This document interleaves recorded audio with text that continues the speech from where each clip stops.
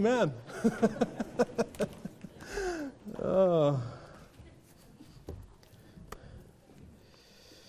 Sometimes I sing, and we sing these hymns, and it goes through my mind, as it did actually with the hymn this morning, as well as with this one this evening.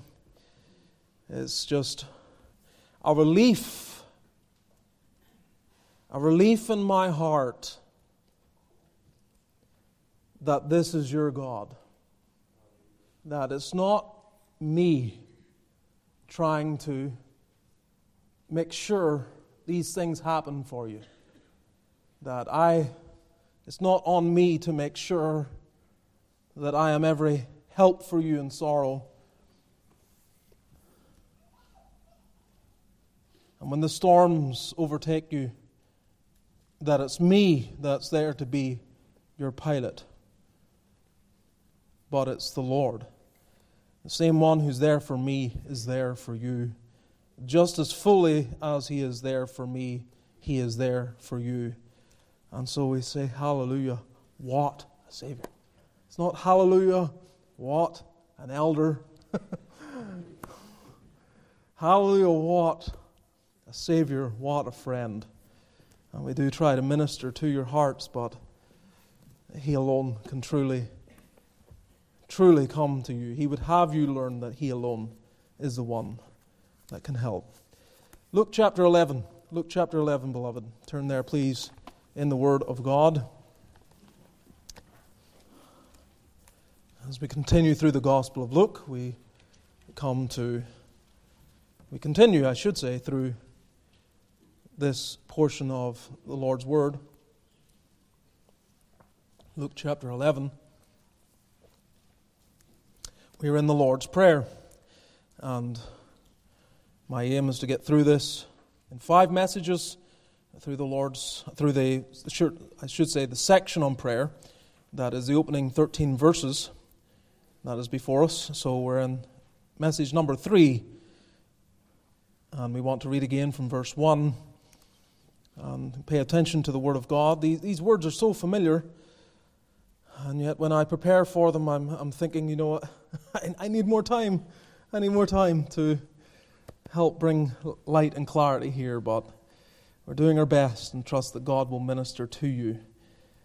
Luke chapter 11, let's hear the Word of God as we read from verse 1. And it came to pass that as he was praying in a certain place, when he ceased, one of his disciples said unto him, Lord, teach us to pray, as John also taught his disciples. And he said unto them, When ye pray, say, Our Father, which art in heaven, hallowed be thy name. Thy kingdom come, thy will be done as in heaven, so on earth.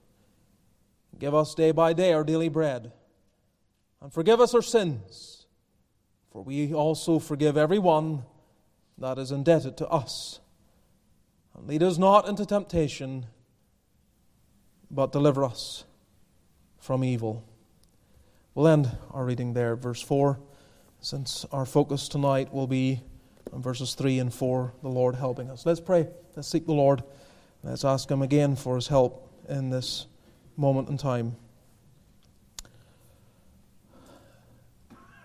God, we do raise our hallelujahs tonight. Thou art a great Savior. Thou art a great friend. And I pray that we would learn, relearn, and keep on learning that Thou art the one that we need.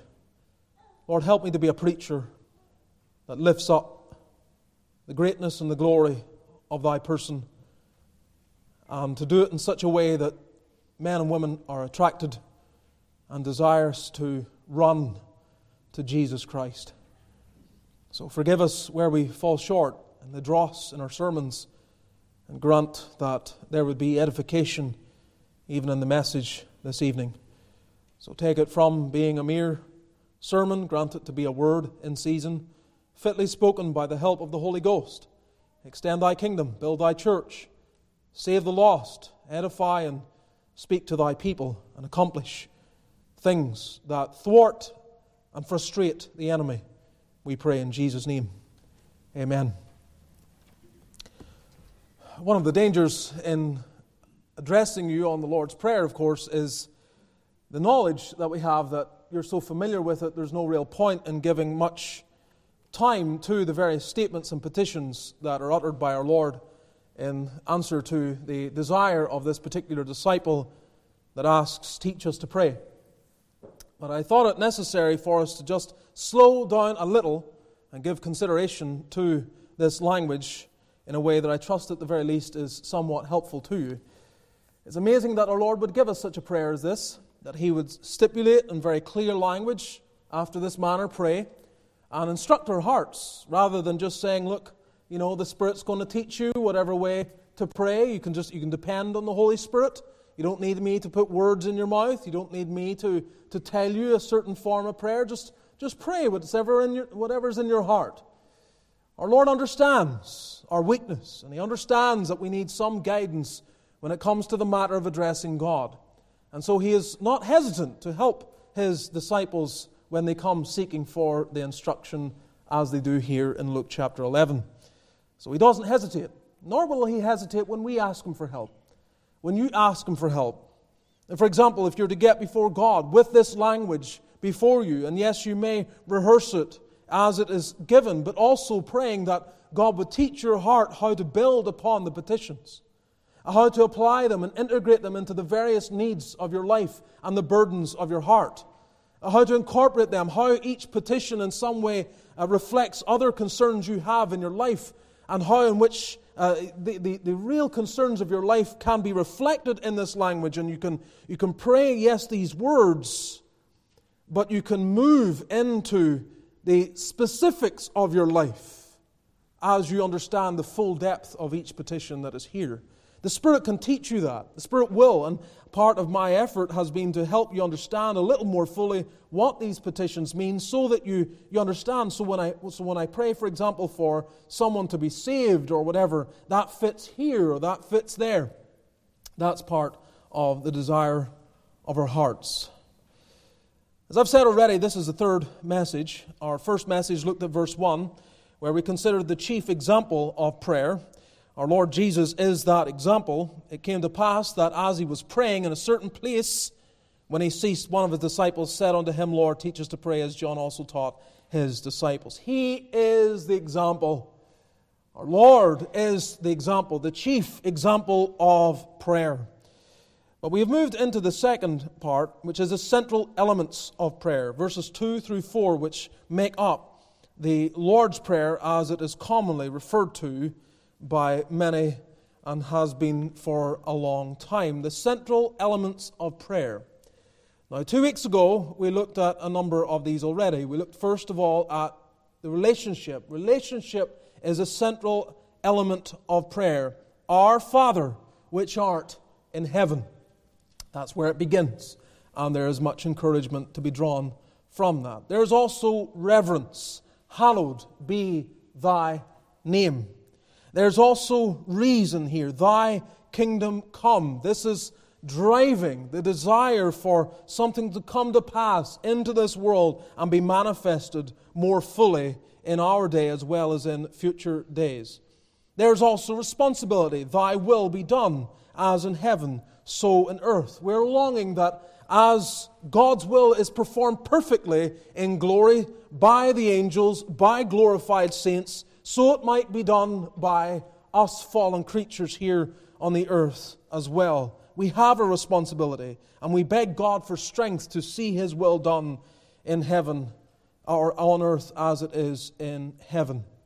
So we're continuing through these petitions, and we might say simply that what we've looked at so far are the Godward petitions.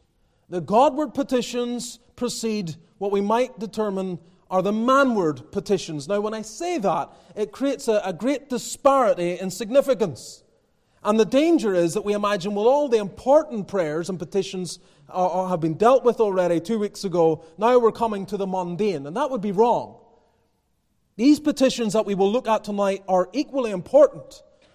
The ones we've looked at are more Godward for sure, but as these other petitions, while they may be manward, they very much reflect the desire of our God in various areas. And so they are just as legitimate, and we might say just as important. The fulfillment, we might say, of the latter petitions aids to the answer of the former. As God gives us day by day our daily bread, as He forgives us, as we forgive everyone that's indebted to us, as He leads us not into temptation and delivers us from evil, something of what has already been prayed is being worked out. And yet these petitions stand alone in significance as well. So we move on then to what is the fifth element of prayer, reliance. Reliance. Look at verse 3. Give us day by day our daily bread. On the surface of it, it's not too complex. I think most of you may give a very fair stab at explaining this to someone who might say, well, what exactly does that mean? And yet it contains a word that isn't all that clear, and there's been much debate over. It's only found twice in the New Testament, once here and once in the corresponding passage in Matthew chapter 6, where we have the same prayer given by our Lord Jesus Christ. It is this word that is translated here, daily. Give us day by day our daily bread. It's not found anywhere else. It's not found in other Greek writings. And so men have been left to conjecture what really is meant here. And it has led to all sorts of views. Maybe it has this sense of this need for daily Eucharist. There always needs to be the presentation of the Eucharist. That's the idea. It's that form of bread that must be put before the people. And so certainly the Roman Catholic Church has run with that with their daily masses. There are also other ideas as far as spiritualizing it. This is our Lord Jesus Christ, who is the bread from heaven, and so on and so forth. These are the ideas that some have come to try to understand, well, daily, what is that really saying? What significance is being placed on that? They don't really know what the word is saying. But I think the translation is legitimate. And the meaning is relatively simple. It has the idea, we might say, of that which occurred in the wilderness, where the Israelites were taught to depend on God on a daily basis. Give us what we need, sufficient for the day. Our God may have, if He had so chosen, He may have laid up a storehouse, as He did when Joseph was in Egypt, a storehouse that would provide for people for years. He could have done that for the Israelites. He could have shown something of His omnipotence in a once-for-all fashion and given them this great abundance of corn or whatever, and they would never have to ask for anything ever again. They would just see that abundance is there, all our needs are met, God has answered prayer, and we don't have to look for anything more. All that we need is there. But instead, God purposefully made His people to understand He longs for them to grasp that they should have a daily reliance. And so every day, barring the Sabbath, they were to go out and gather the manna. And their prayer, therefore, was simply that give us what we need for the day. Supply our need for the day. And that essentially is what the Lord is putting before His disciples. Pray this way. Pray for the needs to be met for the day. For God to provide what you need for the day. He would have us then be dependent, be reliant. And when you read this, give us day by day our daily bread, as we think of it in terms of, well, why is our Lord teaching us this? Why would He place an emphasis right here? To what end should He give us, or for what purpose should He give us daily bread? We learn that it is our God's intention to remind us that there is an ongoing usefulness in the life of every believer, in the existence of every believer.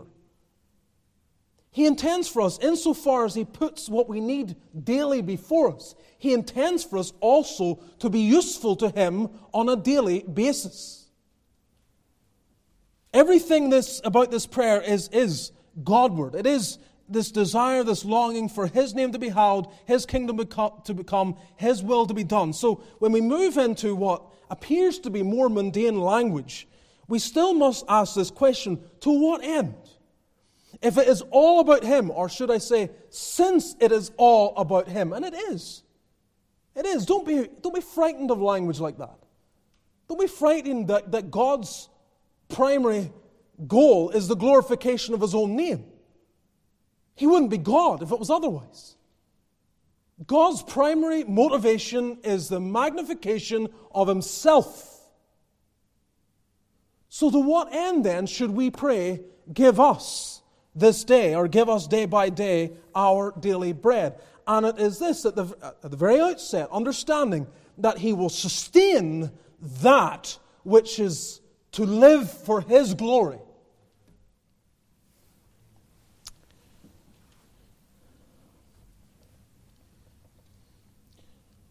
It's good for all of us to remember that. I think sometimes older believers might forget it. You know, I think there's a danger in old age when you get to a point where you feel like you're not really useful anymore.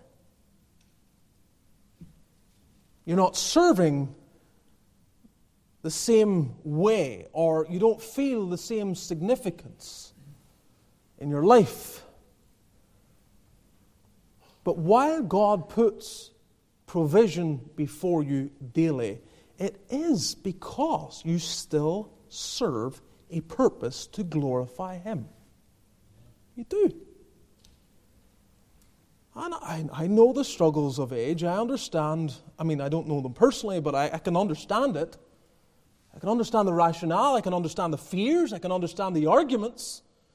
I can understand why, amidst the weakness of the body, you could come to a conclusion that my time is done, my purpose has failed, in terms of, not failed in the way you may immediately mean or think, but failed in the sense it's come to a termination, it's come to an end. I understand why you would come to that conclusion, but it is not true.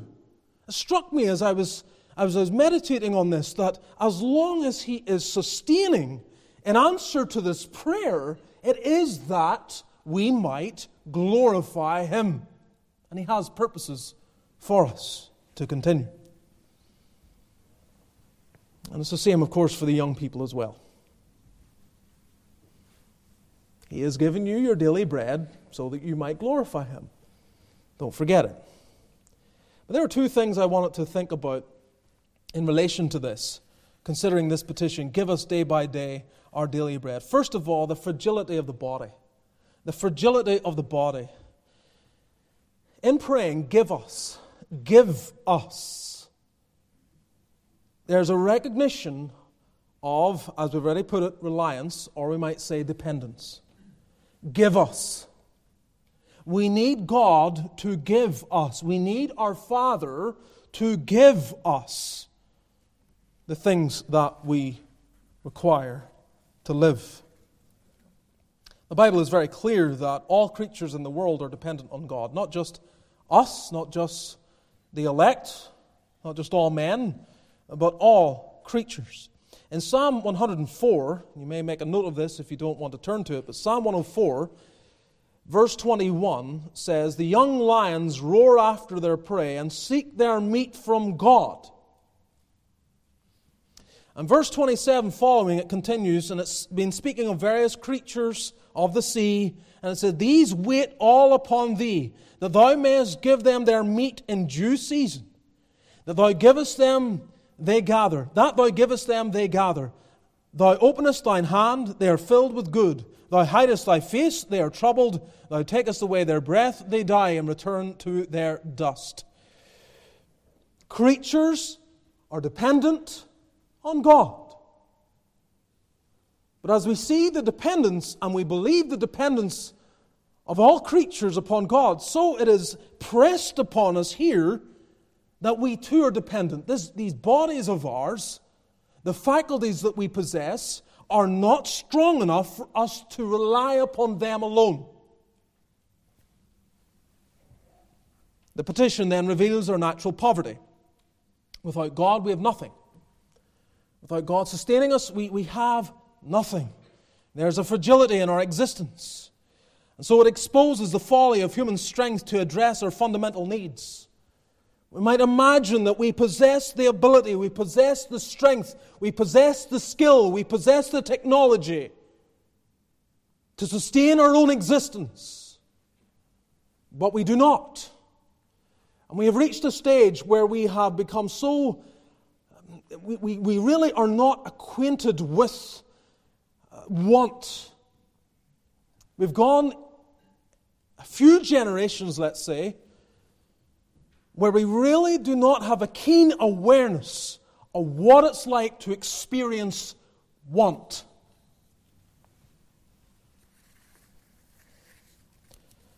Now, there are certain signs even in the stock market that are making some feel a sense of triggering 1929 all over again. I don't know if that's going to be the case, but I've certainly read it and seen people refer to it in that way. And that was certainly a season of want.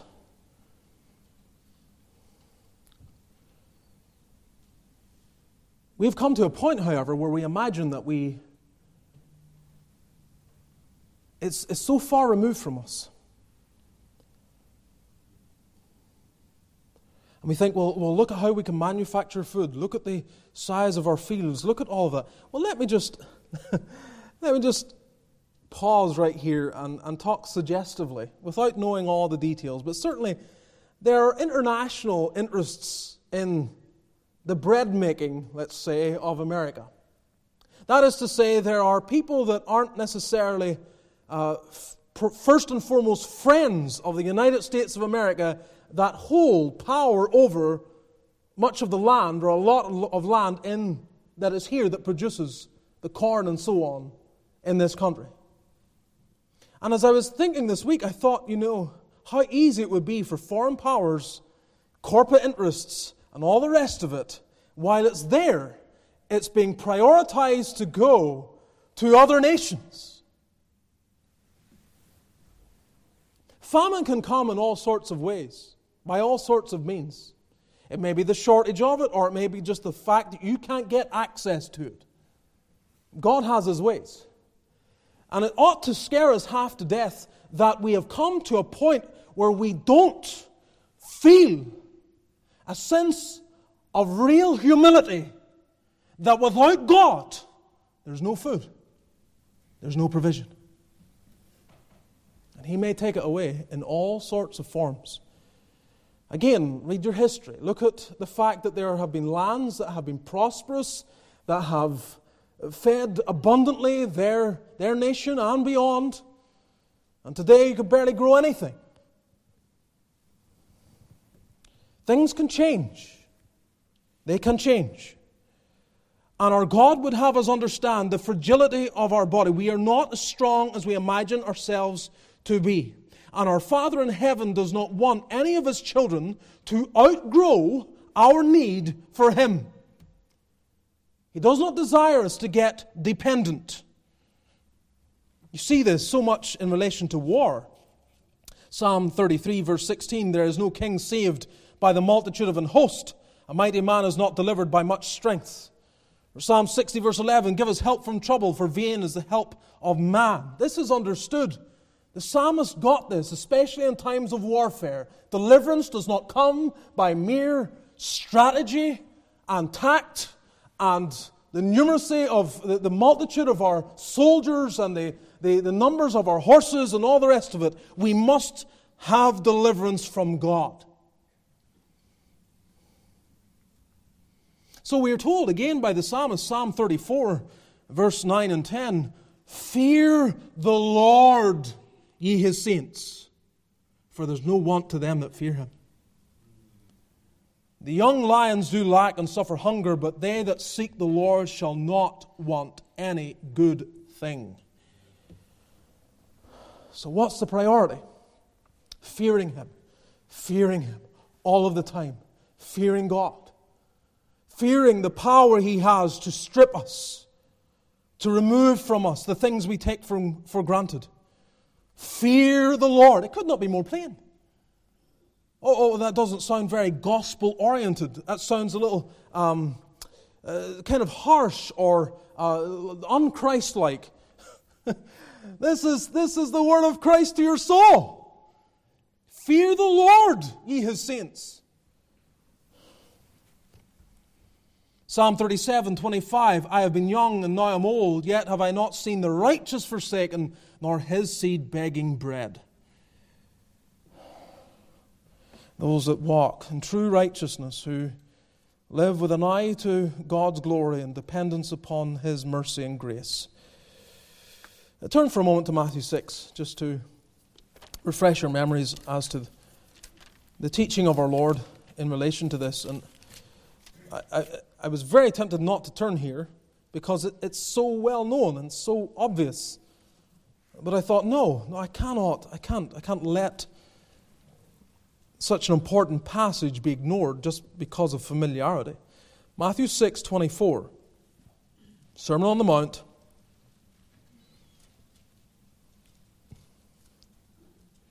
No man can serve two masters, for either he will hate the one and love the other, or else he will hold to the one and despise the other. You cannot serve God and mammon. Therefore, I say unto you, take no thought for your life, what you shall eat or what you shall drink, nor yet for your body what you shall put on.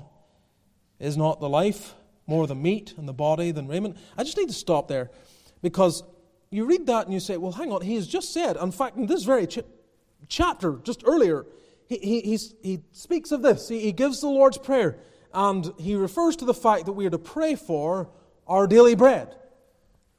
So in one place he says, pray for your daily bread, and another he says, take no thought for what you shall eat. What's he mean? What's the point? The point is this. Obviously you pray for your bread because he told you to. Pray for your bread. The point is here, in this portion, stop being anxious. Stop carrying anxiety in relation to these things. So don't have anxious thoughts for your life and eating and drinking and so on. Verse 26, behold the fowls of the air. They sow not, neither do they reap, nor gather into barns, yet your heavenly Father feedeth them. Now note that. Not their heavenly Father. Your heavenly Father. Your heavenly Father. Note that. See what the Lord is saying. God has made them, but they are not in covenant relationship with God. They don't possess this same relationship that's at the head of this prayer, Our Father, which art in heaven. And yet He still, mercifully, He feeds them and uses it to illustrate to you that you don't have to be anxious about this. He will give you what you need. So behold them, look at the fowls of the air who can't sow and reap and gather into barns, but your heavenly Father, I hope you can say that tonight. I hope He's your heavenly Father. I hope you're in covenant relationship, because if you're not, you have no right to the benefits, no right to the privilege or the comfort of this language. The comfort is to those who know He is mine. He is ours, I should say. Our heavenly Father. Are ye not much better than they? Which of you, by taking thought, can add 1 cubit unto his stature? And why take ye thought for raiment? Consider the lilies of the field, how they grow. They toil not, neither do they spin. And yet I say unto you, that even Solomon in all his glory was not arrayed like one of these. Wherefore, if God so clothe the grass of the field, which today is and tomorrow is cast into the oven, shall he not much more clothe you, O ye of little faith? Therefore take no thought, again, no anxious thought, saying, what shall we eat? Or what shall we drink? Or wherewithal shall we be clothed? For after all these things did the Gentiles seek, for your heavenly Father knoweth that ye have need of all these things. But seek ye first the kingdom of God and His righteousness, and all these things shall be added unto you. Take therefore no thought for the morrow, for the morrow shall take thought for the things of itself. Sufficient unto the day is the evil thereof. Quit with the anxiety. Stop with the worry. Even in the things I've just said, in the reminder of the fact that things can change so quickly, that there could be a change in the provision of food and so on in this country, the anxiety comes when we believe that it is the American machinery and the commercial powers of the nation that sustain us. And that's not true. It is God. It is God. And when we remember that, we don't have reason to be anxious. It's God. The machinery, these are all just second causes. The various forms of provision, the things that we are blessed with in our day and age, these are just secondary issues. They are not the true source of our provision. But we are taught, therefore, every day, give us day by day our daily bread. Give us what we need for each day. So, this is something to pray every day.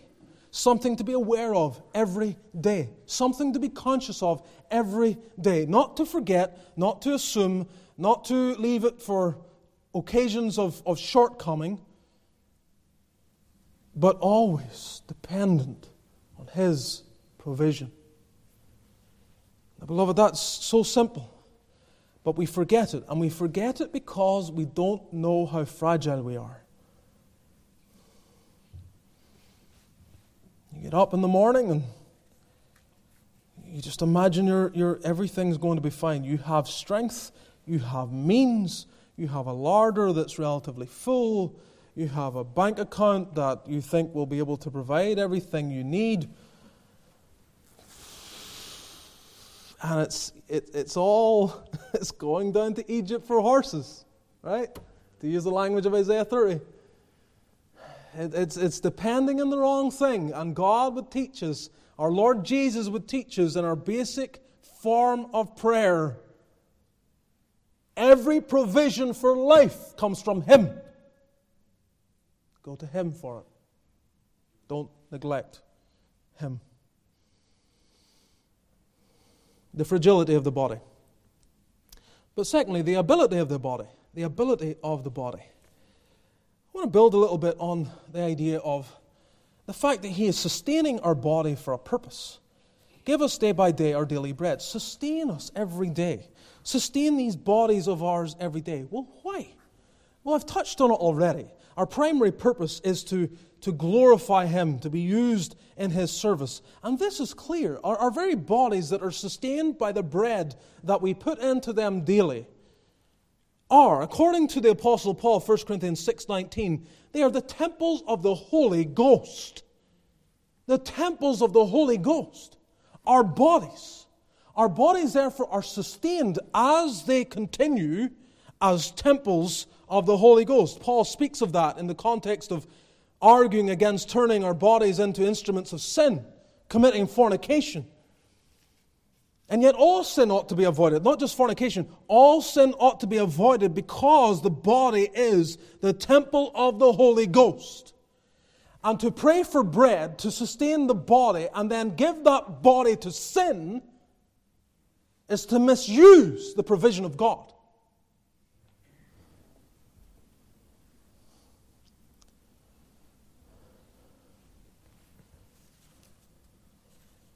You think of a parent,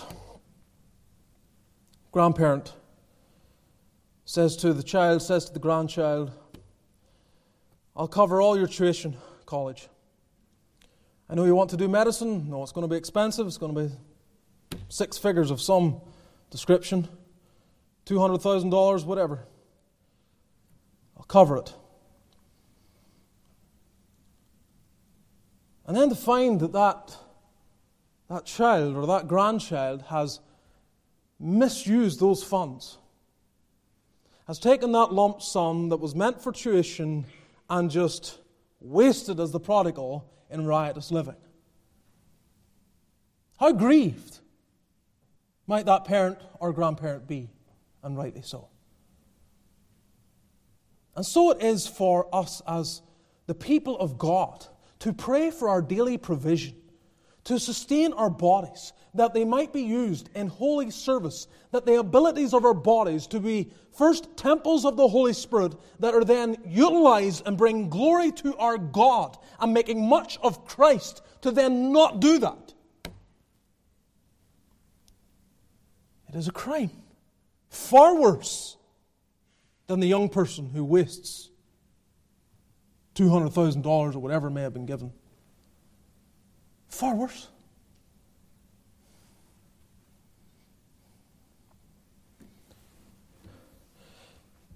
The young need to keep this in mind. All of us do, but the young especially, because there is such ability in the body for good and for ill in youth.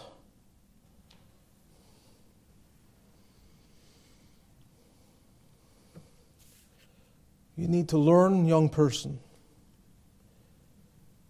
to present your body as Romans 12 exhorts. You present it a living sacrifice. You present your body that is being sustained by the bread that you eat daily. You present it, you return it, you hand it over, you commit it, you surrender it to your God, that it might be used in holy service.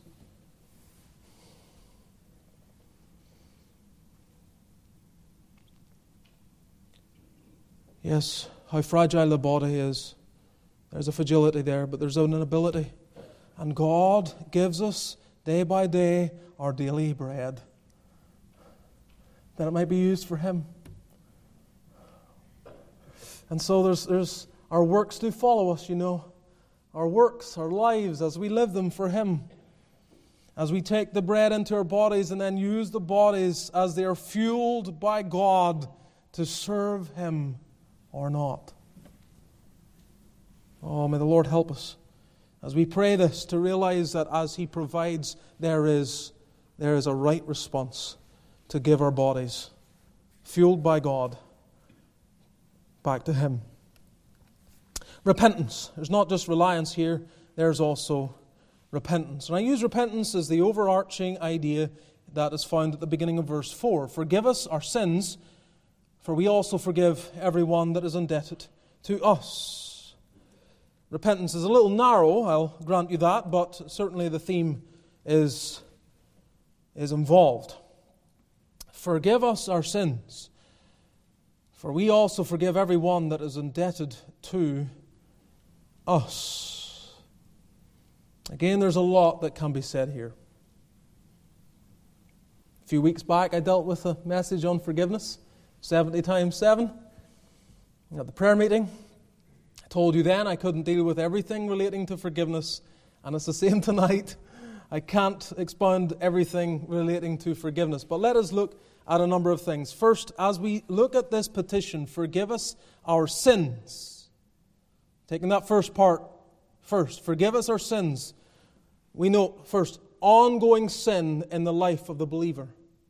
The reality of ongoing sin in the life of the believer, that is put before you as one of the most obvious things to note. Forgive us our sins. Forgive us our sins. What's interesting is that this petition begins with a conjunction that connects it with what goes before. And forgive us our sins. It's a reminder that just as you need your bread daily, following on for that, there is a need. I would suggest to you, with the conjunction, there is implied that sense of daily seeking for forgiveness. Such is the reality of sin, the ongoing experience of sin in the life of the believer. This petition immediately shatters any notion that God's people do not seek ongoing pardon for sin from God. Now, it amazes me that would even enter into anyone's head. That it would exist in the Christian church that some think there's no need to ask for forgiveness. Once you have come to Christ, there is no ongoing demand to seek forgiveness from God. How obvious it is that this prayer, once rehearsed daily in the households of the vast majority in the West, never gets an utterance anymore. You could never come to that conclusion if we still prayed this prayer as our forefathers used to do.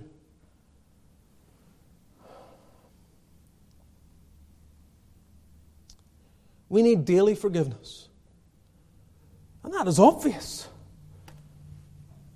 You can't come to any other conclusion when you read the experience of the Apostle Paul in Romans chapter 7. Romans 7, verse 21. I find then a law that when I would do good, evil is present with me. For I delight in the law of God after the inward man, but I see another law in my members, warring against the law of my mind, and bringing me into captivity to the law of sin which is in my members. This man of God,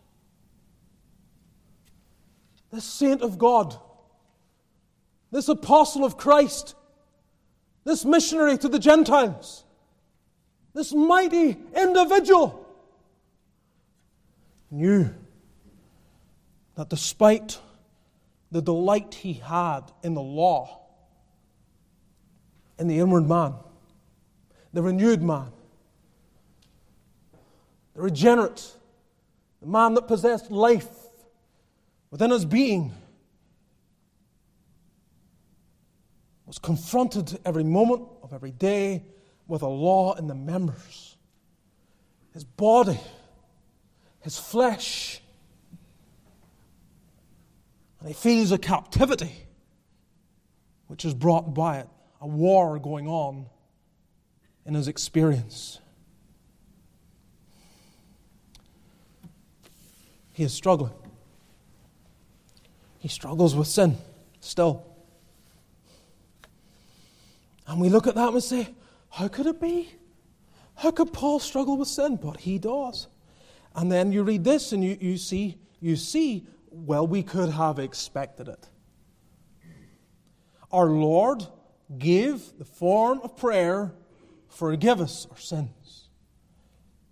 As I say already, there's the expectation, I think, and forgive us our sins. Like, just like you need daily bread, so you need daily forgiveness. Now think of who he's talking to here. He is not speaking to little infants that don't know the first thing. These are the people that are going to lead the church. This is Peter and James and John and the rest of the apostles. These are the men that need to understand and pray in this fashion. Forgive us our sins. Every day.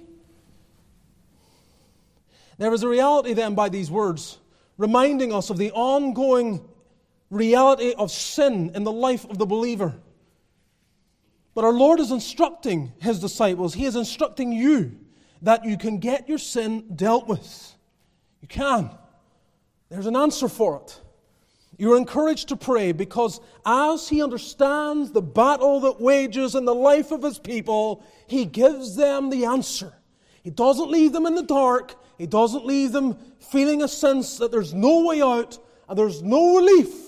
I'm going to live in this constant warfare, this tension and battle that destroys my sense of joy. No! As Paul realized, and he got to it at the end of Romans 7, he knew he could thank God that through Jesus Christ he could be delivered from the body of this death. There's a measure of deliverance that can be enjoyed. And certainly there's no need for ongoing, let's say,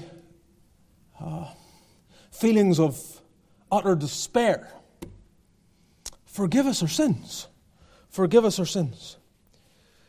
So he is in telling us, you can be forgiven. And what does he mean to say we can be forgiven? But it has here the idea simply, if you look at, in your Greek New Testament, forgive us, translated in different ways and has different usages, but it's quite simple. It has the idea of sending away. Send away our sins. Send them away. Put them away from you, Lord, first and foremost, and from us. This is what the Jew was reminded of on every Day of Atonement. He was reminded once a year, in very vivid imagery, that as God dealt with sin, it wasn't just the expunging of it. There was the carrying away of it. One animal's taken in, slain, its blood sprinkled on the mercy seat in the holiest of all, and another is taken out, the scapegoat, to run away, so that they can vividly, in clear and uncertain terms, see that as the priest laid his hands there in the transfer of guilt to that creature and was sent away, that's the kind of forgiveness offered through Christ. Sending away the sin. As far as the east is from the west, so far hath He removed our transgressions from us.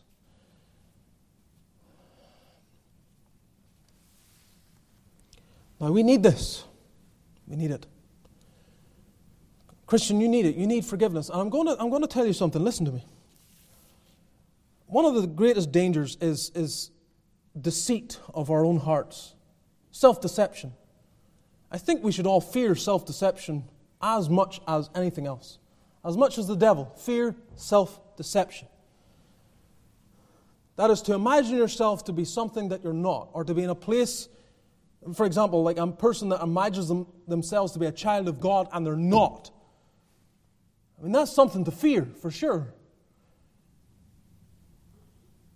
But another thing that we should be aware of is the possible self-deception in relation to our spiritual state as God's people.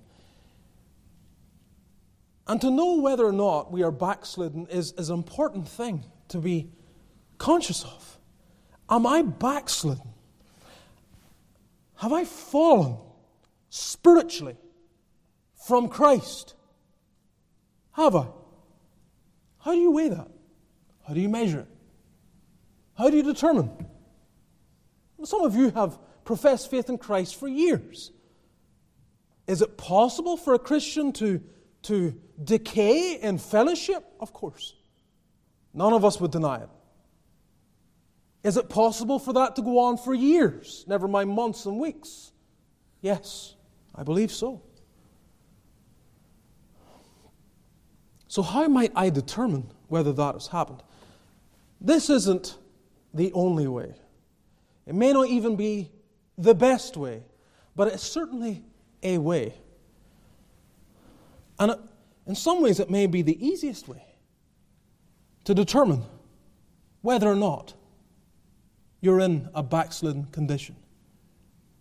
It is by this: the absence of seeking daily forgiveness from God.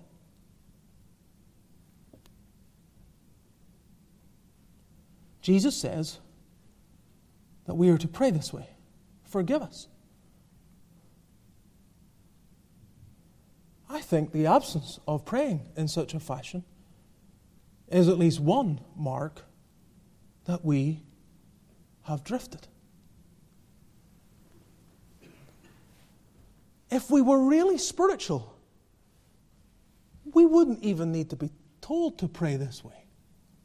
Because the spiritual man is very much aware of his sin.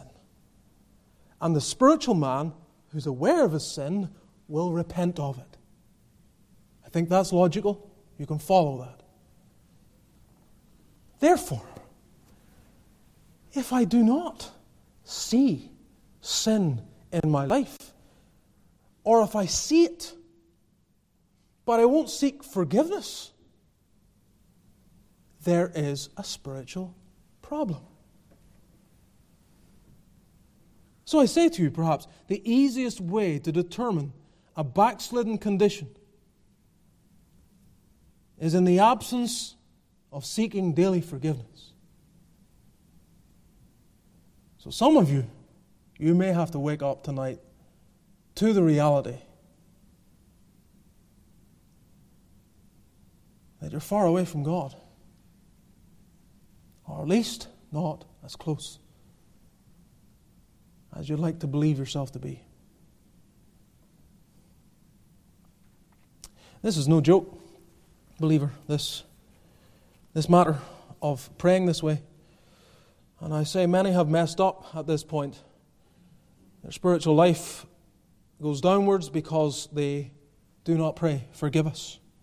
Put away our sins every day. Put away our sins, Lord. Put away our sins. I don't think you can be truly thankful until you have been sincerely penitent. And I think it's necessary daily. I believe the Lord is teaching us that. And I know there'll be some voices out there that would say, well, that's very negative. That's a negative form of spirituality. Dwelling on sin, confessing sin, it's all very negative, it's all very dark. That's a lie. It's a lie. You know, when I hear that, I think of Proverbs 14:9. Fools make a mock at sin. Fools make a mock at sin. The wise man, he never makes a mock at sin. Ever. It's the one thing that will separate him from God forever. And so he must have it put away. He must. He must. Oh, let me tell you, Christian, if I feel in my ministry to drive you away from the folly of sin, or from the folly of making a mock at sin, I have failed gravely.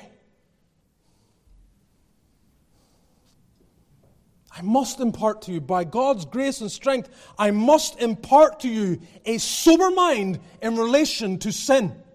Not least because our Lord Jesus teaches us, forgive us our sins.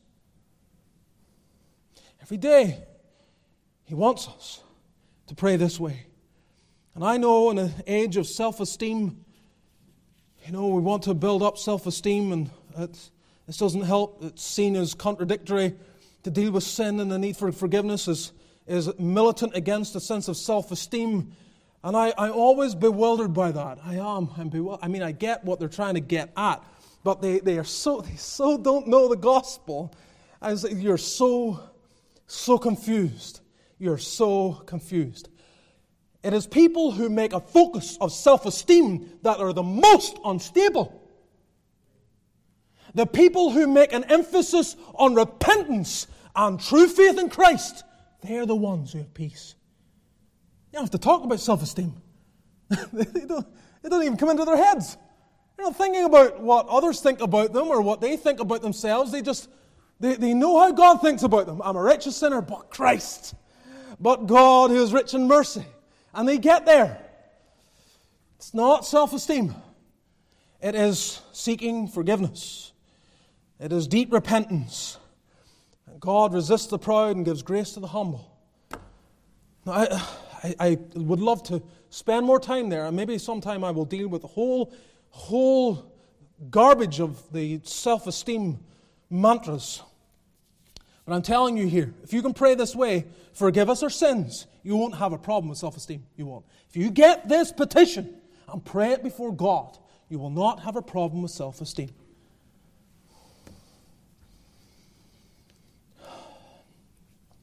Let me sum up here the importance of this prayer in the quotation that I have used before that was spoken by the Scottish Presbyterian Thomas Chalmers. We sometimes think of holiness as likeness to Christ, and it is. Holiness is likeness to Christ. But you know as well as I do that I can never be exactly like Jesus Christ. So, how then can I progress in holiness? How can I progress in what this prayer is concerned with, sin in my life? How can I progress there? And Chalmers said, holiness is but quick repenting. And it has always been very helpful to me. I think, yes, holiness is Christ-likeness, true, but I can't measure that. I can't get there. I can't attain there to any degree. I really can't. Endeavoring to be like Christ, endeavoring to walk as He walked, I measure it and I say, I don't do it. I cannot do it. but I can in some way see how rapidly do I repent? How quickly do I confess my sin? How readily and how easily do I accept the fact I need to confess sin? And if I'm quick there, if I'm speedy there, I'm probably walking close with the Lord. I'm probably growing in sanctification. Whereas if I'm hesitant and reluctant and negligent in this, I'm probably wandering. There's also here not only ongoing sin in the life of the believer, but ongoing sin in the lives of other people. And he says then, for we also forgive everyone that is indebted to us. As sweet as the promise of forgiveness is in this petition, our Lord causes many to stumble because he appears to pair it with a responsibility. That is, if we desire forgiveness, we must forgive. Now, that's not exactly what's being said, because if we take that at face value, what are we dealing with? We're dealing with works righteousness. I'm only forgiven because I forgive. That's not what it's saying. So it cannot say that. However, there is a clear way in which how we forgive ties in as an evidence of grace in our lives. If we truly are forgiven, then we are going to endeavor to forgive others. We are. In some ways, it's a little like what's being prayed here and what's being referred to is a little like verse 13. Go down to verse 13. If ye then, being evil, know how to give good gifts unto your children, how much more shall your heavenly Father give the Holy Spirit to them that ask? There's a little bit of that involved, I think, in this. That we forgive those that are indebted to us. We can do that. The unregenerate do this many times. Many of the unregenerate, they're capable of doing this. How much more will God forgive us? There's an element of that involved. We can depend upon God forgiving us because even us, amidst our evil, know how to forgive those indebted to us. But there's also a tying in here, an expectation. And again, go back to Matthew 6. I know time is running out and I'm probably going to have to just leave it here with this point. But Matthew chapter 6, well, you see what our Lord teaches again there. Matthew 6, and he has given his account of the Lord's Prayer in this portion to the end of verse 13. And then verse 14. Matthew 6:14. If ye forgive men their trespasses, your heavenly Father will also forgive you. But if ye forgive not men their trespasses, neither will your Father forgive your trespasses. There is a tying in there, undoubtedly. We avoid works righteousness, but we accept the evidence of grace. So I can say that I'm a believer, forgiven by God, and yet if I withhold forgiveness from others, I question it. I put it up for questioning.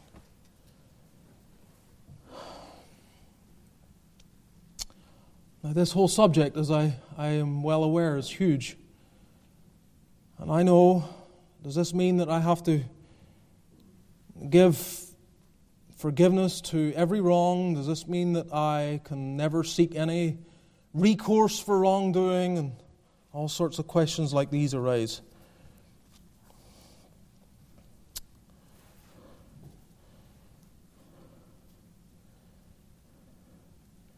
We have to be very careful with this. Let me just say that. We have to be very careful. And there is a certain spirit that has to be existing in our hearts. I read it last night with the family, with the children. Proverbs 17, verse 9. He that covereth a transgression seeketh love. That is, charity is manifested by the person who covers transgression. But he that repeateth a matter separateth very friends. He manages to create a wedge even between those who are close and have a bond. We see transgression, sometimes against ourselves, and it is right for us to endeavor to cover it. Now, there are some things that must be revealed. I get it. I understand it. I'm not going to go through all the various things that could be dealt with. But despite our limitations and despite, let's say, some caveats, we are to reflect what God has done for us. We are. Ephesians 4:31, let all bitterness and wrath and anger and clamor and evil speaking be put away from you with all malice, and be kind one to another, tender-hearted, forgiving one another, even as God for Christ's sake hath forgiven you. Now, we can't always forgive to the point of full reconciliation. There's a lot more involved there. I may want to reconcile, they may not. It's hard. But I want to just note here, before I finish, 4 things that are important here as you read this text. All right? We also forgive everyone that is indebted to us. Keep that in mind. That's what we're to do. That's what we're to pray. Note this. To forgive is to renounce feelings of animosity. That's the first thing. To forgive is to renounce feelings of animosity. They must be renounced. They have to be. There's no forgiveness while we're harboring ill will. Secondly, to forgive is to abandon ideas of revenge. You can't be harboring ideas of revenge and saying you're forgiven. You can't. So to forgive is to abandon ideas of revenge. Third, to forgive is to welcome advances of reconciliation. Someone seeking to reconcile, longing to reconcile, we, if truly forgiving, we will welcome those advances. Fourth, to forgive is to alleviate concerns of resentment. This is what Joseph did when his brothers, when Jacob died and they're all concerned. Now Joseph is going to get his own back. And he alleviated any concern in their minds, any feelings that he harbored resentment.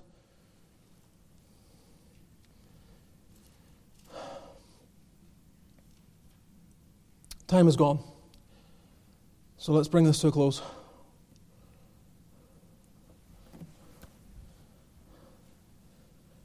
Let me simply end this way.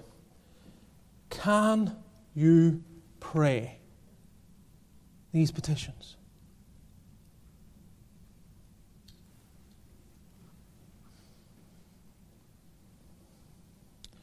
Yes, you want God's name to be hallowed. If you do, you should be working towards the hallowing of His name. Do you desire His kingdom to come? Then you should be so laboring as to bring it in. Do you long that His will be done here on earth as it is in heaven? Then so manifest that by obedience in your life. Do you wish for daily provision in all needs? Then pray. Give us day by day our daily bread. And realize that the strength that is received from that and the opportunity of time and talent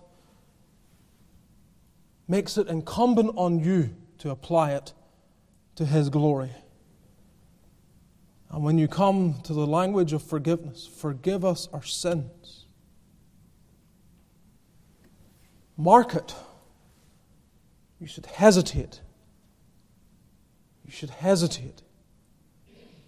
Seeking forgiveness from God and imagining you have it if you withhold forgiveness from others.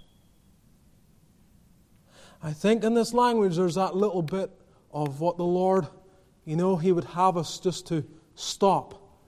Before you throw in your lot with Christ, you have to see it. Am I really prepared to deny myself and take up the cross daily and follow Him? No man who builds a tower does so without first sitting down and counting the cost. This is Luke 14. We'll get to that. And there's an element of, if I really desire forgiveness from God, I must freely offer forgiveness to those who have wronged me.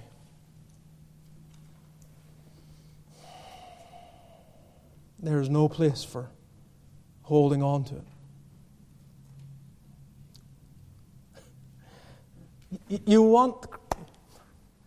We all want to follow Christ and say we're Christians, and we all love what He has done for us until it starts to just grate against the comfort.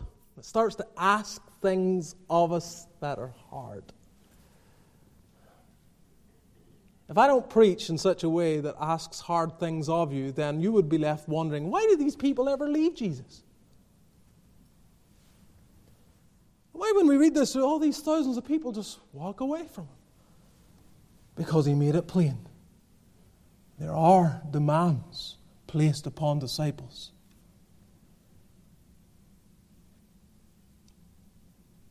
And to our peril, we ignore them. Every day. Forgive us our sins, for we also forgive everyone that is indebted to us. May God help us. Let's bow together in prayer.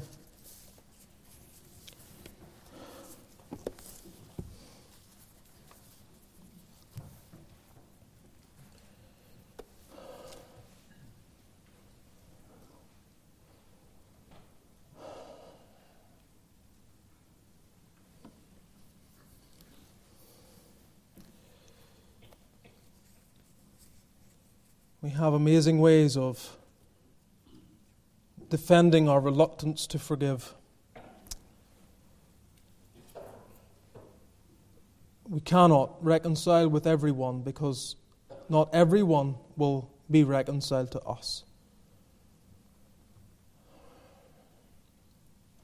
But let us do all in our power for the honor of Jesus Christ. Let us see in the cross what Christ is doing in order to make possible not only reconciliation between men, but reconciliation between God and men. There is a gulf, insurmountable, and He bridges it by the shedding of His blood. The gulf that exists between men ought to be even easier to bridge. Let us do what's in our power. Our Father, we come to Thee tonight. We pray that Thou wilt graciously support us amidst our weakness. We thank Thee for these petitions and for the instruction that they give and the places where they lead in prayer before Thee. God, have mercy on us. We are a proud people. We are so filled with our pride. God, deliver us.